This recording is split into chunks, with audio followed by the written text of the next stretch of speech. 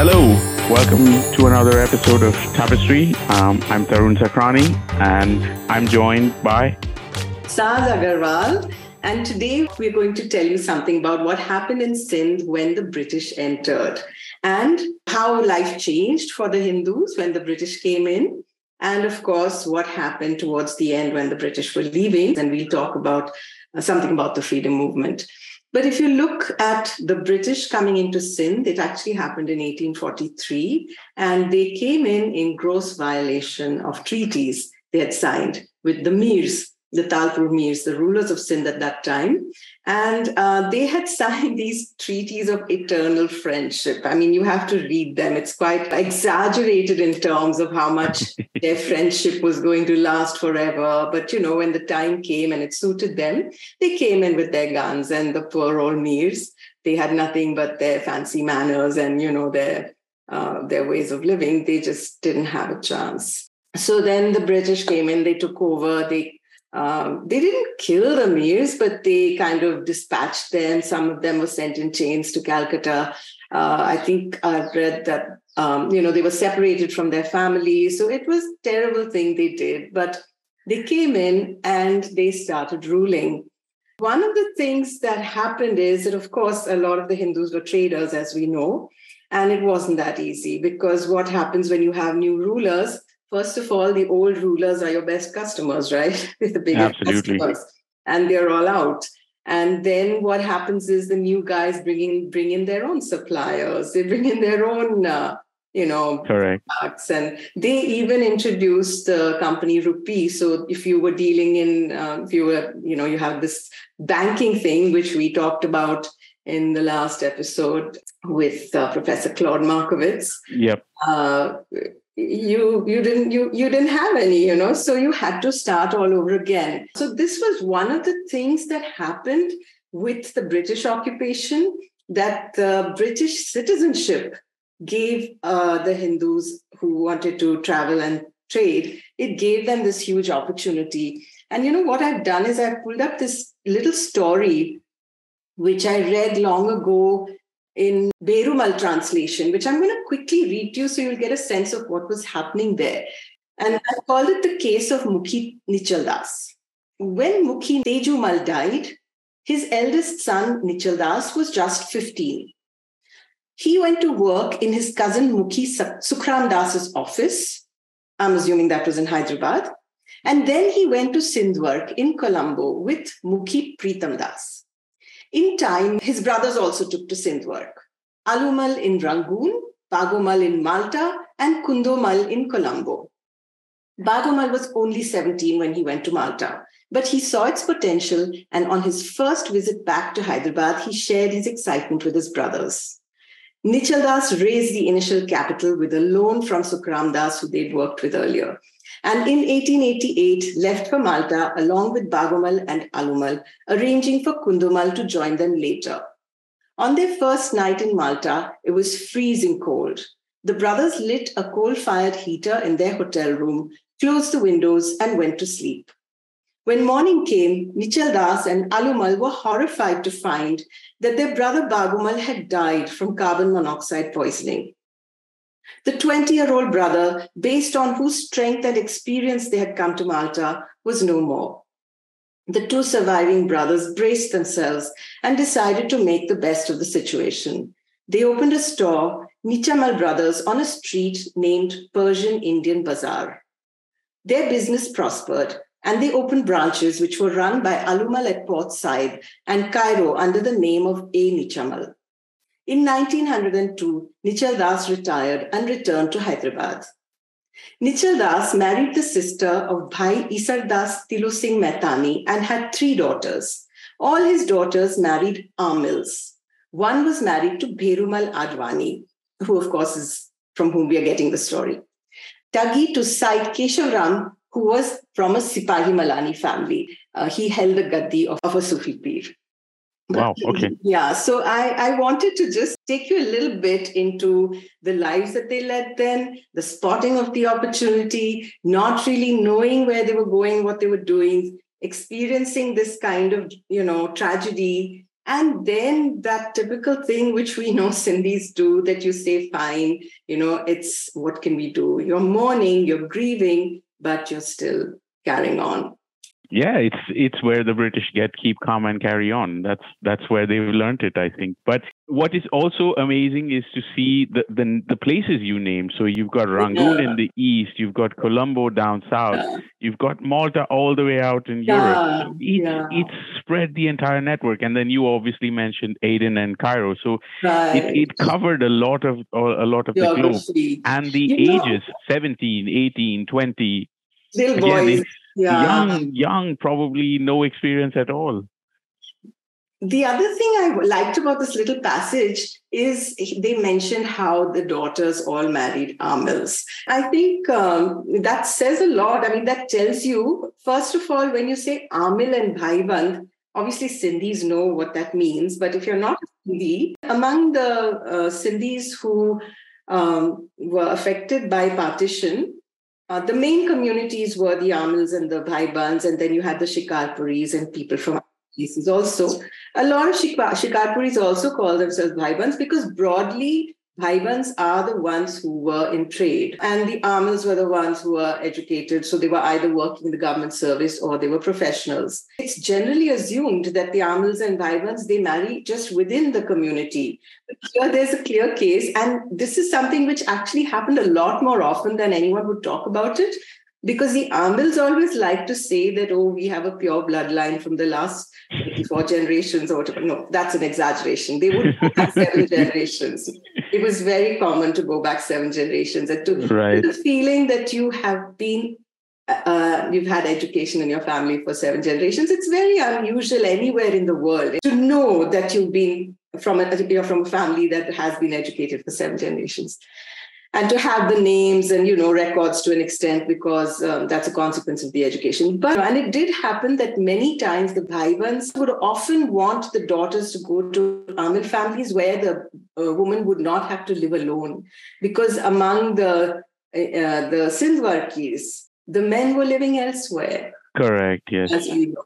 And the women were alone, and it was a very difficult life for them. Yep. So partly it was this, that and especially if you're wealthy, you can pick a groom from the community, you can look around and see who is a smart guy, who's likely to be a good provider, who's a good person. And then you can talk to his dad and say, hey, you know what? Your daughter is given in hand to the son there. But apart from that... That was the early stages of swipe right, swipe left without the swipe right, swipe left. Yeah. Except it was being done by the parents, right? Especially by the dad. So the parents actually had the right to swipe right or swipe left. Yeah. So many of them, they would take a dowry, or they would tell the boy that, look, now you can go and study in England. They would sponsor their education. Right. As an alternative. Yeah, no doubt. I mean, you're paying for the boy, correct, or the son-in-law, to go and study, get his degree in engineering or in law, or from Cambridge or from the University of London. And so that was one of the things, that education, which the Amils were so committed to. And, being educated abroad meant better job and all that.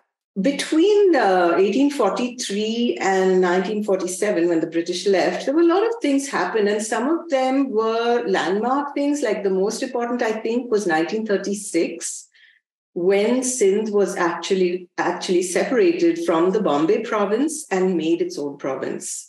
Because when the British came in, they put Sindh into the Bombay province. It became a part of the Bombay province.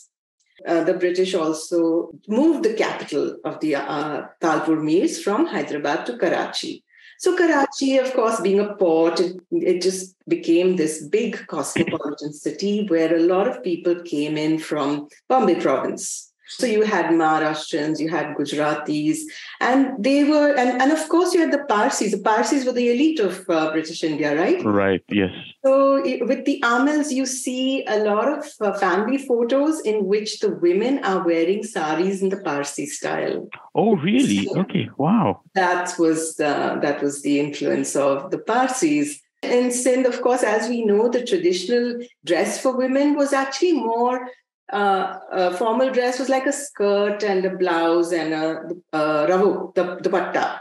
Yeah. At home, they would wear suttan and parvo like and the loose pajamas kind of thing. Loose pajamas and a blouse and ravu. So you do see photos with that, of course, but in formal occasions, they would wear a Parsi style sari. So, of course, on our YouTube channel, we will be showing you some of You can watch some pictures and stuff, yeah. Because Sindh was under the Bombay province, Karachi became this cosmopolitan city, and there was a lot of links between Karachi and Bombay, which, of course, was good for trade. It was good for employment. But it wasn't that good for Sindh as a province to be administrated. And there were a lot of people who wanted more attention to Sindh itself. And they felt that Sindh should be administered separately because it was so different. It was so different culturally, geographically. It was different from the rest of the province. So there was a movement to separate it. And it was done in 1936. It became the province of Sindh. When the movement for partition became big, that separation made it easier. Right. But it wasn't done for communal reasons. It was done because it was necessary. I've seen this with some of the elderly people I've interviewed. They feel so bitter about that separation because it was actually, in a way, the first step towards partition. The next really important thing that happened, the period that was important everywhere in the world, of course, was the Second World War. And that also affected Sindh in different ways. The saddest way is that the families were separated. There were families who lived in other countries. There were men who lived in other countries. And the sea routes closed. Civilians. Everything was shut. Yeah. I've met people who, for some reason, hadn't seen the men folk for 7 years, because 2-3 years, the guy is on his trip. Just when he's ready to come home, the routes closed. Everything closed. And I think it was difficult to get mail or messages across. Yeah, right? Impossible. And communication anyway was nothing like what we know today, which is so instant and so easy. So I've heard of people sitting around the radio to listen to what's happening, So I'll just finish this thing which I was saying about the sea routes, which is about a case I know of a bunch of Sindhis from Gibraltar who got what they thought was going to be the last ship, and they rushed aboard, and the ship set sail, and just before they reached, before they reached Karachi, they were diverted by a German raider, and then they headed to Colombo, and there they were bombed. And then they were rescued. So it's a very long story. We will talk about this properly because it's a huge story. So unfortunately, the person who told me this story, Monica Mehtani Bhojwani, is no longer alive. She would have been so nice if she could have. Yeah, she passed away 3 years ago. And she was just wonderful. And she actually wasn't even there. It was her parents who were there. And on that ship. On that ship. Her parents were on that ship. And they were eventually rescued, and they spent several months or maybe more during the war in Royan, in a prisoner of war camp in France, on the coast of France, a place called Royan. Okay. And that's where Monica was born. Wow. So her mom was expecting her when they left Gibraltar, hoping to have the baby back at home in Sindh. Right. Instead, Monica was born in Royan, in the prisoner of war camp, and she was named Monica for the nurse who delivered her, the kind nurse who delivered her. Wow, brilliant. And then back in Sindh also, there was a lot going on in terms of the troops being there, and the situation was different. Interestingly, Sindh was under martial law in 1942. And of course, it's a very, very complicated story. Once again, we'll get a professor of history to explain it to us. But what I can tell you for now is that it was not to do with the war. It might have been to do with the Quit India movement, which was 1942. But it was ostensibly because the British wanted to keep the Hurs under control. And the Hurs were this group of followers of the Pir Pagaro, which is a really interesting story. I have written a tiny bit about it in my new book, which is called Losing Home, Finding Home. But we will talk about this subject, in another We should visit it on another time. And then, of course, once the Quit India movement starts, everybody is involved. Dr. Subhash Bijlani is going to tell us something about his family's participation. But before that, I want to tell you about somebody who I think he's a little better known than he was before. But when I heard about him for the first time, I had already nearly finished writing my first book, The Stories from Vanished Homeland. And it just so happened, I actually had the proof copy with me. Yeah, and I was showing it to a friend just to show him the design and everything. And his daughter says, hey, my friend's mother, you have to meet her before you put this book out. You have to meet her. So I met her. And she was Madhuri Sheth. And she, as well, sadly, is no more. She passed away 2 months ago.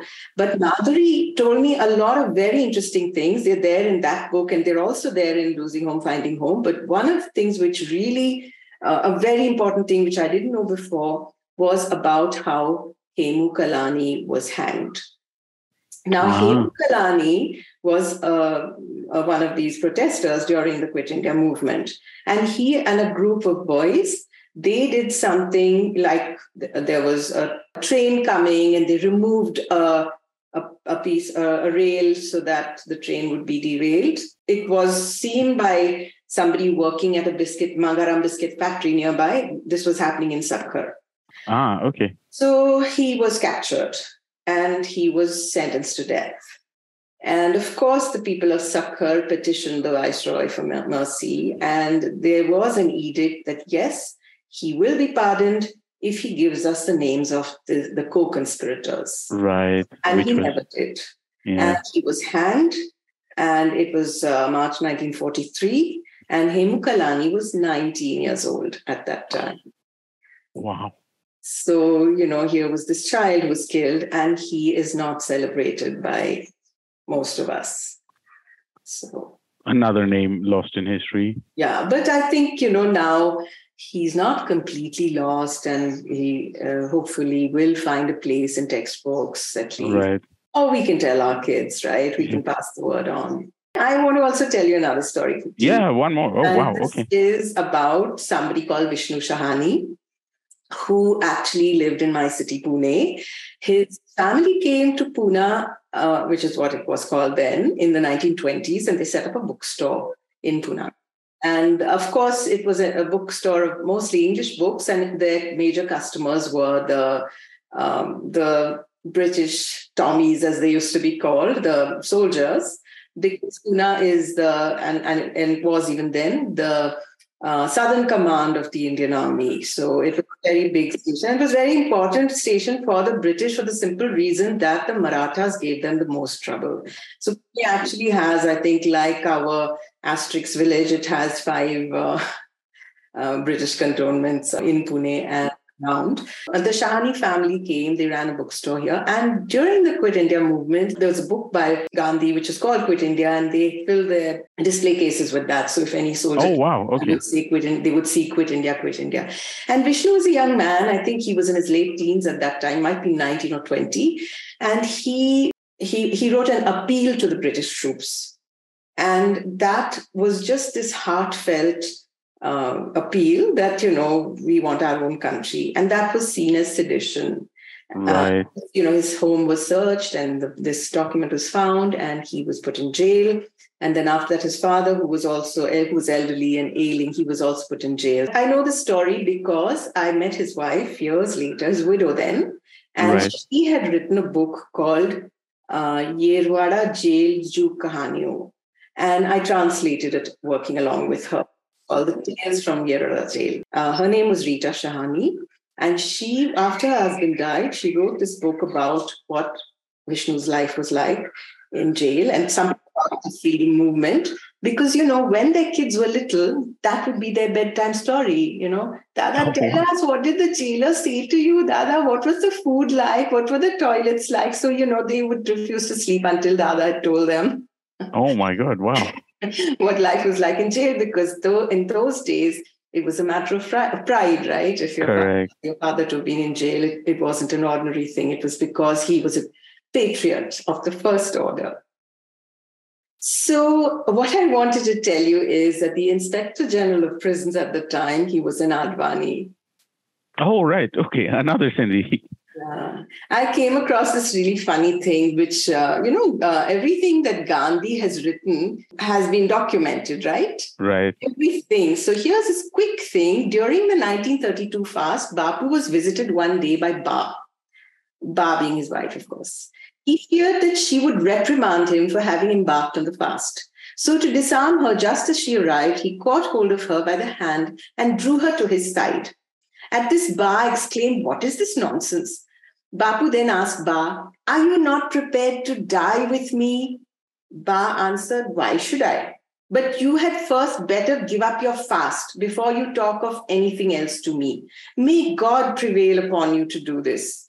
Whereupon Bapu laughed and said, "Look at your hollowed out cheeks. It appears our superintendent Bhandari looks after me better than your superintendent Advani did after you." Then, looking in the direction of Sri Bhandari, Ba smiled and jokingly remarked, "No, the Sindhis are any day better than the Punjabis."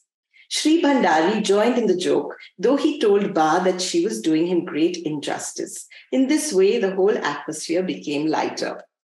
So it's this sweet thing about Ba and Bapu and the flirtation and, the whole thing. But I thought it was interesting because it tells us about Advani, who was actually in charge when old Vishnu Shani was in jail. Right. Okay. So I like this because, it tells you about people on both sides and how the whole thing is. So let's call Dr. Subhash Bijlani in. Yes, I'm really excited because it carries on into our stories of the freedom movement. And I believe he has a lot to tell us in terms of his family and, how their experiences were. And we'll at least I'm sure I will learn something new that I didn't know about Sindhi freedom fighters. I think that's the thing with Subhash. I always learn something when I speak to him because he's an erudite person. And I should also say, in the interest of full disclosure, that we are related. I should also say that I had never seen him until I published my first book, Stories from a Vanished Homeland, which I told you, I had decided when my mom remembered the date on ship came in, I said, I'm going to have a big bash, or at least a tiny little bash for her, all our folks. And Subhash, he was in Delhi at the time, luckily not in the US, and he made the effort to come. He flew down and joined us, and that was the first time I met him. And I think he's an amazing guy. Lovely. So with that, let's get him on the show. Welcome, Subhash. I'm just going to tell you all a little about him. Dr. Subhash Bijlani is currently Professor and Program Director of the Graduate Business Administration, University of Maryland Global Campus, UMGC. Before this, Subhash was the CEO and Managing Director of Molins of India Limited, MOI India. He has served on the boards of governors of a number of companies and educational institutions.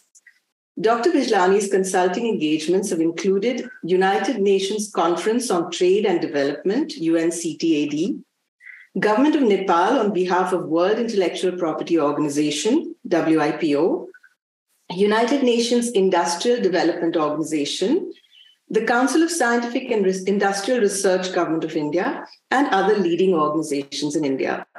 He received the Shiromani Award for Extraordinary Excellence by Mother Teresa. Welcome, Subhash. When I was reading out what I just read out, I felt that you have this amazing stride between industry and academia. So I thought we should try, tell our listeners how that happened. And also, you mentioned Molins India. There must be other companies as well. And you started off as an engineer? That is right. My basic training is in engineering. I graduated in UK, actually, at the University of Manchester in mechanical engineering. But like all professions, you grow out of your profession and do something that you never thought you would be doing. So, like all good engineers, I like to think I drifted into management. And then later in life, I drifted into I don't know what I was doing.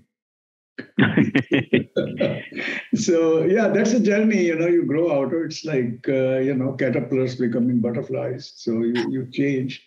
And I kind of drifted into academics much later in life. I was always fascinated by scholarship. So, yeah, I drifted, accident of circumstances. And I actually did my PhD in the US at a ripe young age of 67. Oh, wow, very nice. That's so inspiring. Thank you so much. So, it's I call myself accidental professor. But yeah, my roots were in practice and in work in operations. And I find it very exciting to be able to bridge the divide. So we are here to basically talk about the roots. And Tarun and I have been talking about the British occupation of Sindh and how the British left and what happened before that, the freedom movement. I know you have a lot to tell, and you've contributed partly to the book that we all worked on together, Sindhi Tapestry. Mm-hmm. So you have some stories from your family in that. And also in the book I've just come out with, Losing Home, where there's quite a lot about your family and participation in the freedom movement. So I was thinking that for now, let's start with you just give us an idea about what was life like for your family, because it was British rule. And, obviously it couldn't have been that easy getting your sustenance from the British and also wanting them out. So, that must have been a bit of a struggle. Yes, that's a great question. The thing is that I will preface my comments with two observations. First of all, British occupation in Sindh was no different than British occupation anywhere else. So that particular dichotomy that you talk about, where you actually seek sustenance from the British and at the same time you want them out, that's a thread that ran throughout India, and it was nothing very specific to Sindh. Now, that said, the other remark, I think we should all remember, when we talk about those times and we talk about how it must have been under the British rule, none of us have direct memories of it. Right. We are not eyewitnesses to that experience. So we carry those memories from what is told to us. Or what we've read. Therefore, we see that through the lens of whatever memories were passed on to us. Certain things we do know for certain as to the people who participated and what their motivation was. Now, directly to your question, remember that many of the Sindhis, my father included, my grandfather included, they were into what you will today call administration. Those were the only jobs. Either they were in administration or they were predominantly in trade and commerce. And in both the cases, you depended on the rules, regulations, and circumstances that guided you. So there was no motivation and no desire to really depart from that or fight that system. So you went along. In the case of my father, particularly, and my grandfather, and his uncle, they were in judiciary. So being in judiciary, you had other responsibilities. And therefore, there was no direct involvement in the freedom struggle as such, indirectly. However, there were others, and they were part of the family. And that is on my Nana's side. My maternal grandparents are Motwanis, also from Larkana, as are Bijlanis. Now, they were highly successful business people. They were amongst the first people actually to import electronics equipment into what was undivided India. And they were the first ones to actually introduce the public broadcasting system, which came to great benefit of Congress Party, whom they supported very strongly. So if you see any of the old pictures of Mahatma Gandhi or Nehru or Subhash Chandra Bose, anyone, you will see the microphone as a thing called Chicago. And Chicago was Motwanis. They were more active. The entire family was active in freedom movement for what kind of the support that they were giving to Mahatma Gandhi and Congress Party. And that actually speaks to the freedom struggle inside our family. My own Nana Ram Motwani, his brother Bhojraj Motwani were very active. Bhojraj was even more active. And he unlike my Nana, who was scared of going to jail, Bhojraj actually went to jail. As did Nanak. Nanak Motwani was, of course, the cousin of my Nana. And Nanak Motwani's story is legendary because Nanak and his elder brother Visharam, who set up this Gyan Ghar on Khar on 14th Road, were very prominent business people there. And they actually set up an underground broadcasting radio station for Congress, which the British wanted to get at. And with great difficulty and some considerable period of time, they traced it and found where it was. And they also found who was running it. And that was Nanak Motwani and his family. So he was dutifully arrested. And then we heard all kinds of stories that he was put on ice slabs to confess. And he never confessed. And those were the kinds of stories that we heard. And I think part of that wore off on my mother as well. So my mother tells me these stories. And, this blows me away because now I've had children. My daughter's also gone through that phase of being a teenager. I cannot for life of me imagine a girl at that age to actually give up clothes, wear white khadi, and march on the streets. It was just a different world, wasn't it? Yeah, I think, but there are lots of lessons for us to learn. How do people at that young age get fired up with a cause for which they do all kinds of things? Somebody I interviewed, actually it was Shamlu Dudeja, who told me how that, when she was in Balkanji Bari, they would sing, "Hum Sindhi hai, hum Hindi hai, Watan hai Hindustan hamara." Which of course means we are Sindhis, we are Indians, our homeland is Hindustan. So, they were actually chanting and singing that. They were being inspired by that feeling of patriotism, even when they were so little. So right. The question I had for you was about Balkanji Bari. So Balkanji Bari is actually the Sindhi kindergarten, if I'm not mistaken. It's kind of, and it kind of instills the values, as you just said, singing these songs of national, instills the values. And of course, is dedicated to education of the very young. Right. So starting young, they started young, and that's how they had children out on the streets. Yeah. Dr. Vitani, it's really a telling story you have, and it says a lot about like history and involvement and stuff like that. Saz and I have, kicked off these episodes talking about Sindhis and, obviously our origins and then movement out of Sindh into current India and other parts of the world. One theme we touched on in some of our discussions was the fact that Sindhis never, or at least the older generation of Sindhis never really went back to relive a lot of, these stories and tell it. At least for instance, in my family, till I didn't push my grandparents to tell me a lot of this, it never came up, which was already way into their late 80s. And by then memories were fading and, it was difficult. What prompted you to get these stories out and how did they come out is something I'm, very intrigued about. And I think it says a lot for a lot of our listeners how, you were able to collect this and are able to tell it today. That's a great comment and observation, Tarun, because I've often wondered how little was shared with us. How little was shared with us. And I've often wondered, I think many of us have wondered, I think there are two reasons to this, or two prominent reasons for this. One is when your memory is laced with bitterness, you try not to recall it. That's basic.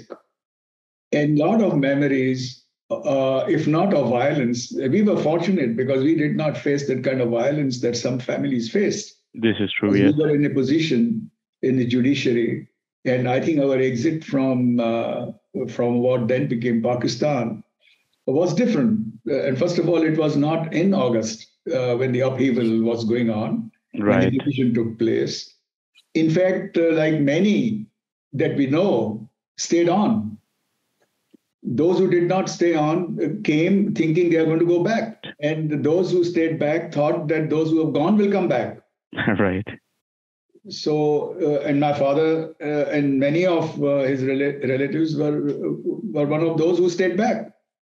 They stayed back because my father argued that no matter what nonsense goes on between this division on the basis of faith or whatever, a country will always need judiciary. A country will always need some law and order and enforcement.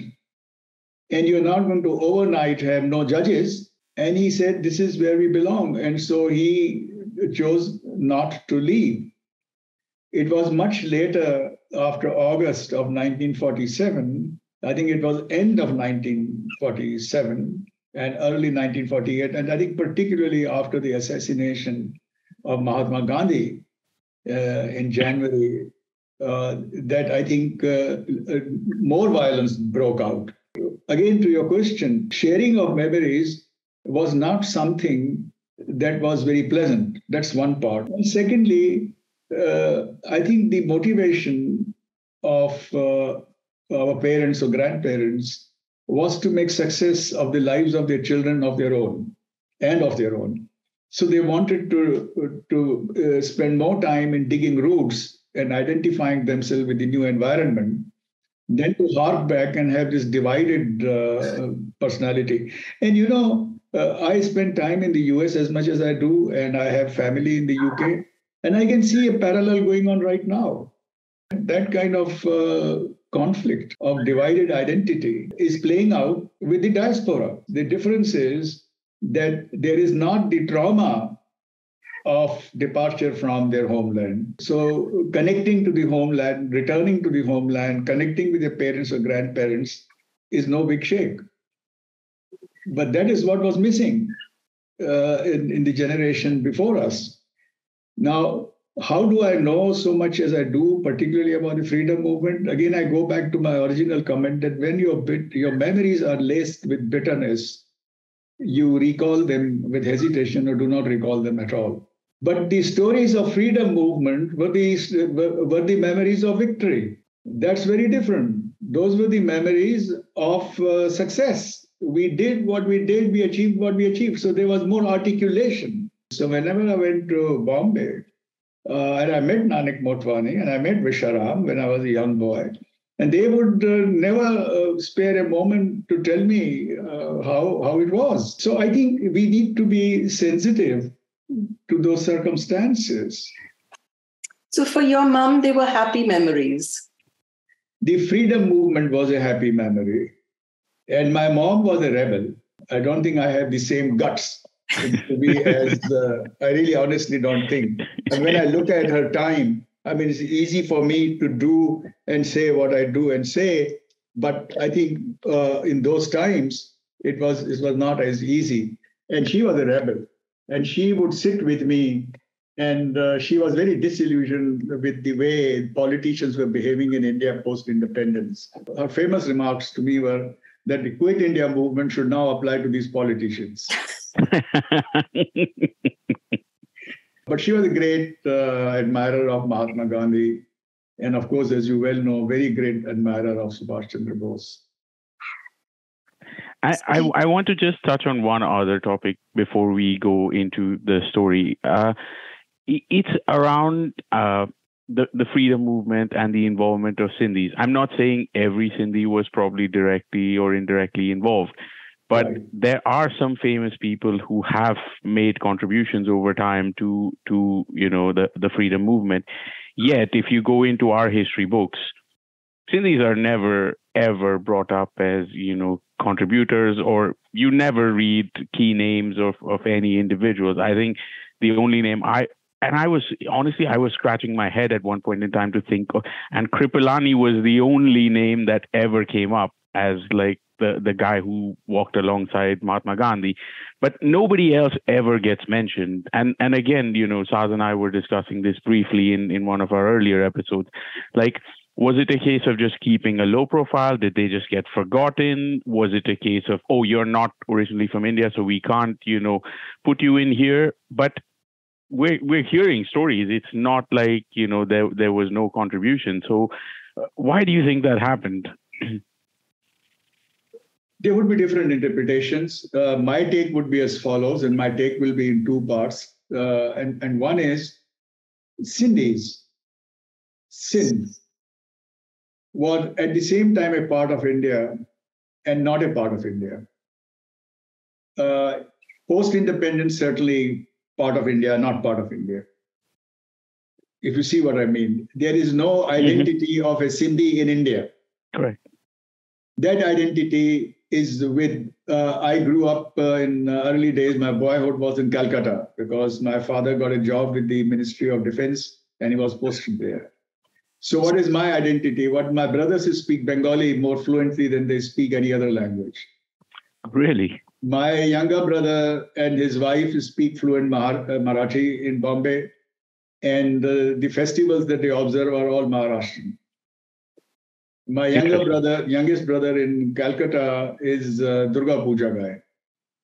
Right. So let us be very clear that so far as our identity, we are part and not part of India in a sense. Or you could argue the other way and say we are more part of India than any other Indian is. True. You could also argue that.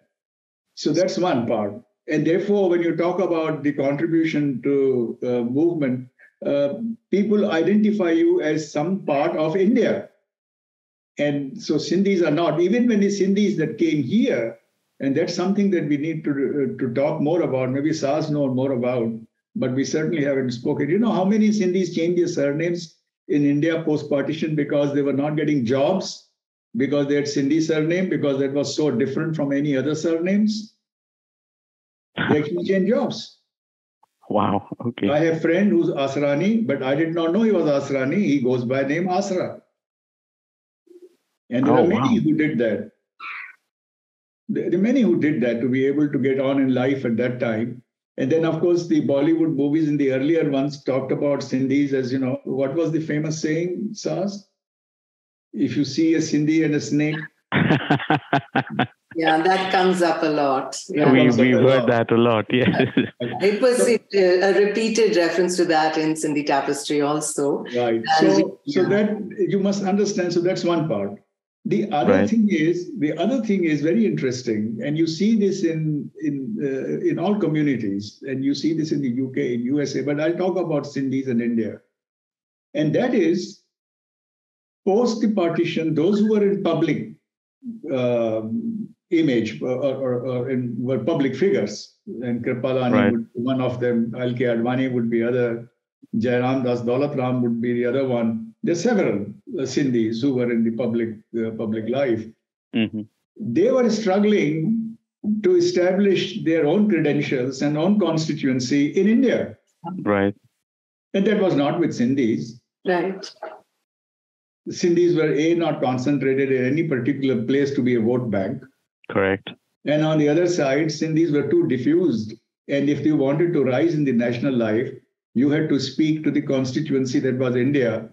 And you worked hard not to over-identify yourself with Sindhi community. And that is so, I can see this with Jairam Das Daulatram and L.K. Advani, who was very close because of my marriage, my father-in-law's classmate. They studied together, grew up together, visited each other. I met him multiple times at my father-in-law's home when he was editor of Organizer. He was not prominent in public life. So I've known him personally for a long time. And his standing always was that he was addressing himself to a community who were strongly to support him in his public life. And he did visit Sindhi Sahitya Academy once in a while. He did speak in Sindhi on platforms once in a time, but he did not advocate or encourage Sindhis the way you will find a Bengali or Tamilian doing it. Correct. That was not the case. So I think both these factors worked together. Why we do not hear a lot about Sindhi's contribution to freedom movement. One was the fragmentation, low profile, as you call it. Mm-hmm. The other one was the work that the Sindhi leaders themselves, the position they put them in, they did not want it to be over-identified as Sindhis. They wanted to be identified as Indian. But again, I see this question of identity, I see this being played out in other countries. I see this in the United States. Where I draw parallels, where you have immigrants who are now third, fourth generation, and they're Italians, they're Greeks, they're from Europe, they're from other places, and of course the African Americans. For a long, long time, neither the white Americans nor the African Americans would want to talk about their background, their legacy, and where they came from. It is only now when they've gone into public life and there has been little bit of affirmative action and assertiveness, that they are comfortable to where they belong, that we are now talking openly about where they came, how they came, connections with Africa, the countries. And many years ago, I think it was over 20, 30 years ago, that the first novel came out called The Roots, which spoke about the African American origins and how they were bought and sold on the ships, on the slave trade to UK and US. And you talk openly about it now. And there are movies about it. And there are TV programs about it. And everybody wants to talk about roots. And I have friends who are third generation Italian who are sending their children for 6 months to Italy, go and learn language. They themselves don't speak it. And again... That's the future of the Sindhi language, hopefully. That's what happens. You become comfortable, and then you have a sense of pining and longing for what you have lost. Yeah. And the sense of loss is felt by the first generation, but they say it's best forgotten because we need to reestablish. So people in the United States would go and start speaking with the American accent. Acceptance, absorption, adaptability is of very high importance. Be one of them, and that's fine. I believe that's fine. But does it also means that you should be embarrassed or downgrade your own culture and language? Well, maybe not. But maybe that's a natural instinct at self-preservation. Right. Now, I just feel that what we have here is different. It's more poignant because of the contribution to the freedom movement, that wholehearted participation in nation building. And then, you lose everything. Well, so the stories that I used to hear was that, of course, they gave up their clothes. They went and burned them. Bonfire. Right. That's the imported fabric. In Larkana, yes. All fabric was imported. I mean, textile industry was killed. In India, textile industry was killed. It only came up much later. All the silk that was in Bengal, I mean, those are stories. Muslin cloth that was made in, they say you can fold it multiple times and pass it through some small ring or something. But so all textiles were imported. So all clothes were imported. So they went and burned them, bonfire, and of course wore the white khadi saris and blouses. And then they went and protested. And one of the stories that etched in my memory is my mother telling me that there was a train coming, which was passing through Sindh, sure it must be Larkana, which was reported to be carrying British soldiers. So British soldiers were on that train. So they wanted to stop it. So how do you stop it? So these girls left their school and went and lied down on the railway tracks. Wow. And again, I find, I mean, how old? 20, 21? I mean, whatever. They must have been in their teens. Must have been younger as well, right? Younger than that. They were extremely well off. They had this Gyan Bagh in Larkana, which had a common wall with Bhutto's property, which many years later, when I visited Pakistan, I was actually made to see that. So the Gyan Bagh was one side, and Zulfikar Ali Bhutto's was the adjoining. So that was the stature they enjoyed. So to think was that their school, or was that where they lived? No, this is where the Motwani family lived. Right? Okay. But whatever school they went to, which I do not know, and either encouraged by the schoolmaster or by their own families, they went and marched in their khadi saris or whatever clothes and lied down on railway tracks. The other story I wanted you to tell us is about how Subhash Chandra Bose visited the family home and what happened. So the story is that Subhash Chandra Bose came for breakfast to my Nana's house. There was a Congress party meeting in some year. And it must be, I think, in late 30s, mid 30s, I do not know. It must be mid 30s or something. So, the women were not allowed to go where the men were kind of sitting. So my mother says that I peeped through the door and looked at Subhash Chandra Bose. And she says, one thing that the family kept talking about, that he was eating fish and drinking milk at the same time. Because that's not what is done commonly in families. Sindhis don't do that. No, Sindhis don't do that. So Sindhis don't do that. So she said, he was eating machi pyo khaye and kheer pyo piye, So that was one. But obviously, she was, as a young girl, I think she must have been all of 18 years of age or 17. She was blown away by this guy's charisma and charm and physical appearance. And she would describe it, how nice his forehead and cheeks were, and how, all kinds of things that the women will talk about. And so she said that I decided there and then, and if ever I have a child, I will name him after Subhash Chandra Bose. So I was named Subhash. So I asked her, how did you know there will be a boy? And what if it was a girl? He said, I already decided. If it was a girl, I'll call her Subhashini. So that is how enamored women become of these young men. So she always thought of Subhash Chandra Bose. She always thought he was the one who should have been the leader of this thing. And from what she was telling me, I think he might have ended up having more women followers. So, Subhash, what was your father's name? Khan Chand.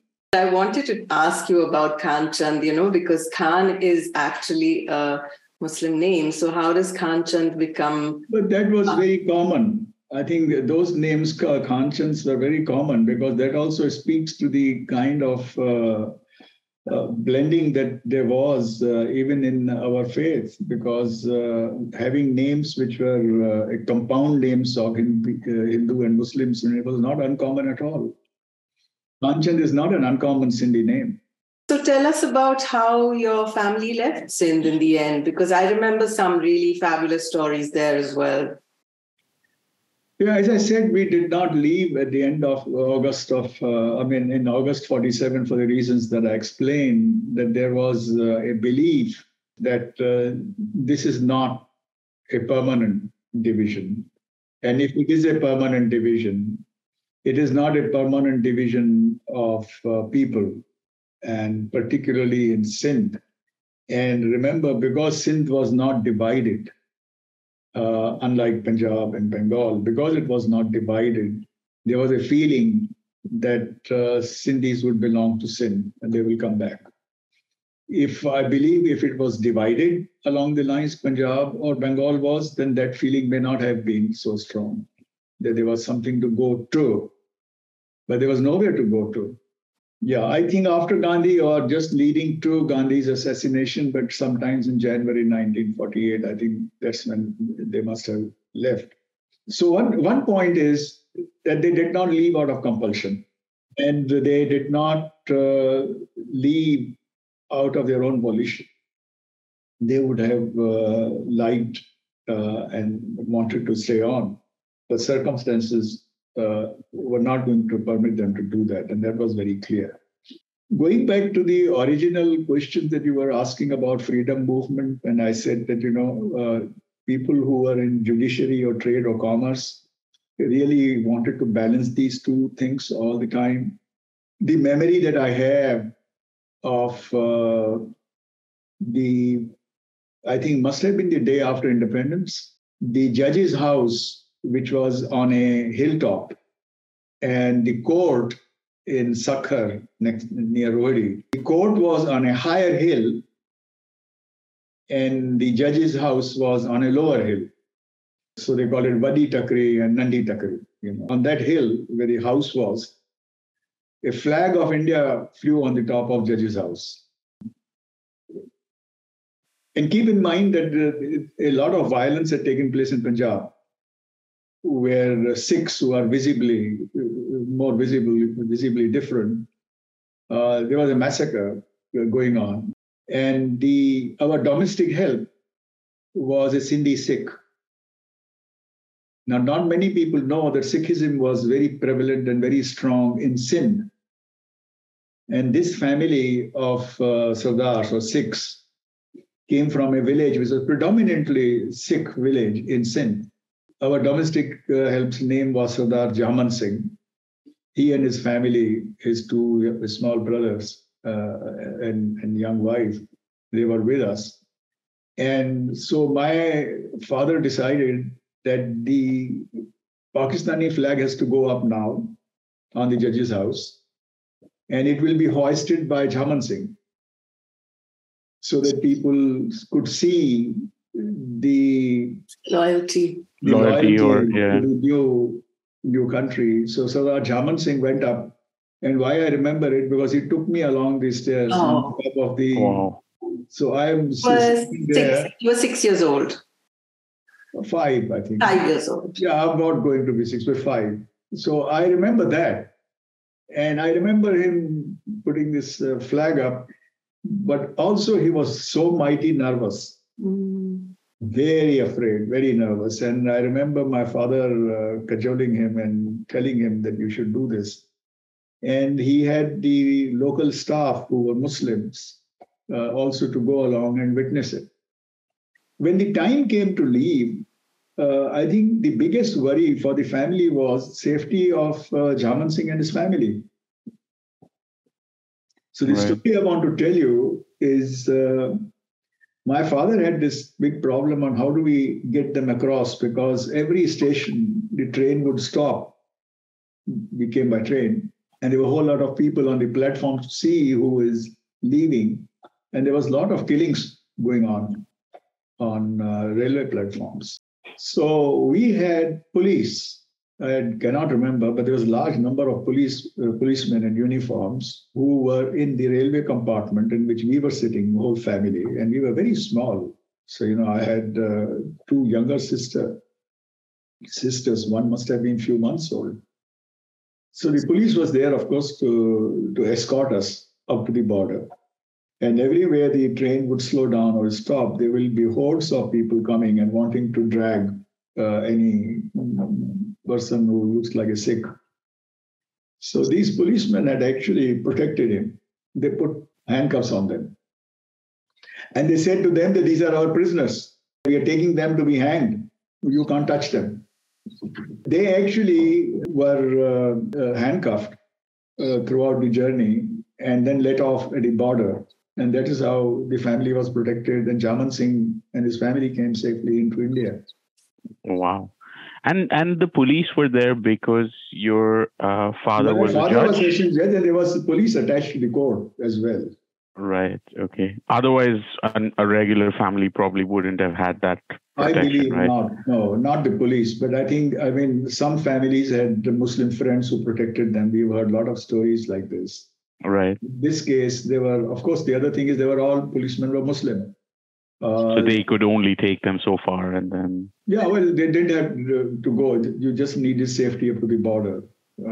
And frankly, my memory is faded after that because I really do not know where the train went, where we got off, and a whole lot of things. So, but all I know is that we landed up in Bombay, in Gyanghar, at the Motwani's house. And they looked after you and helped in the rehabilitation. And they did this lots of families who were coming to Gyanghar because it's such a big house in Khar. And of course, there were all the near and distant relatives. That was their camp. Instead of going to Ulhasnagar, you went to Gyanghar.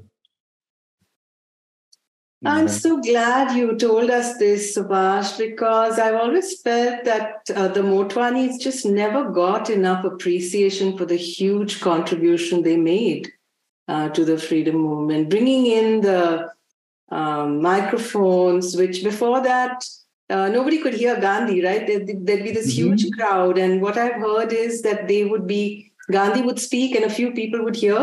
And there would be platforms elsewhere. People would repeat what they heard him say so that people further down would hear. And then, of course, Nanak Motwani brought in the technology and he would travel himself with Congress leaders to these meetings and set up everything himself.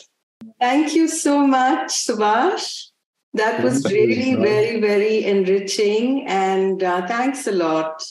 Thank you very much for joining us. Thank you for the opportunity to reconnect with you, and we hope we'll stay connected. Definitely. Indeed. We look forward to it. And listeners, if anyone has questions, please write in and we'll address them. And I think if you have anything you want to ask Dr. Bijlani, please send them and we'll pass them on to him. Thank you so much. Please follow us on Twitter and on our YouTube channel, and you'll hear more from us in due course. Thank you very much, Dr. Bijlani. Thank you. Thank you, Sahaj. Bye for now. Bye-bye.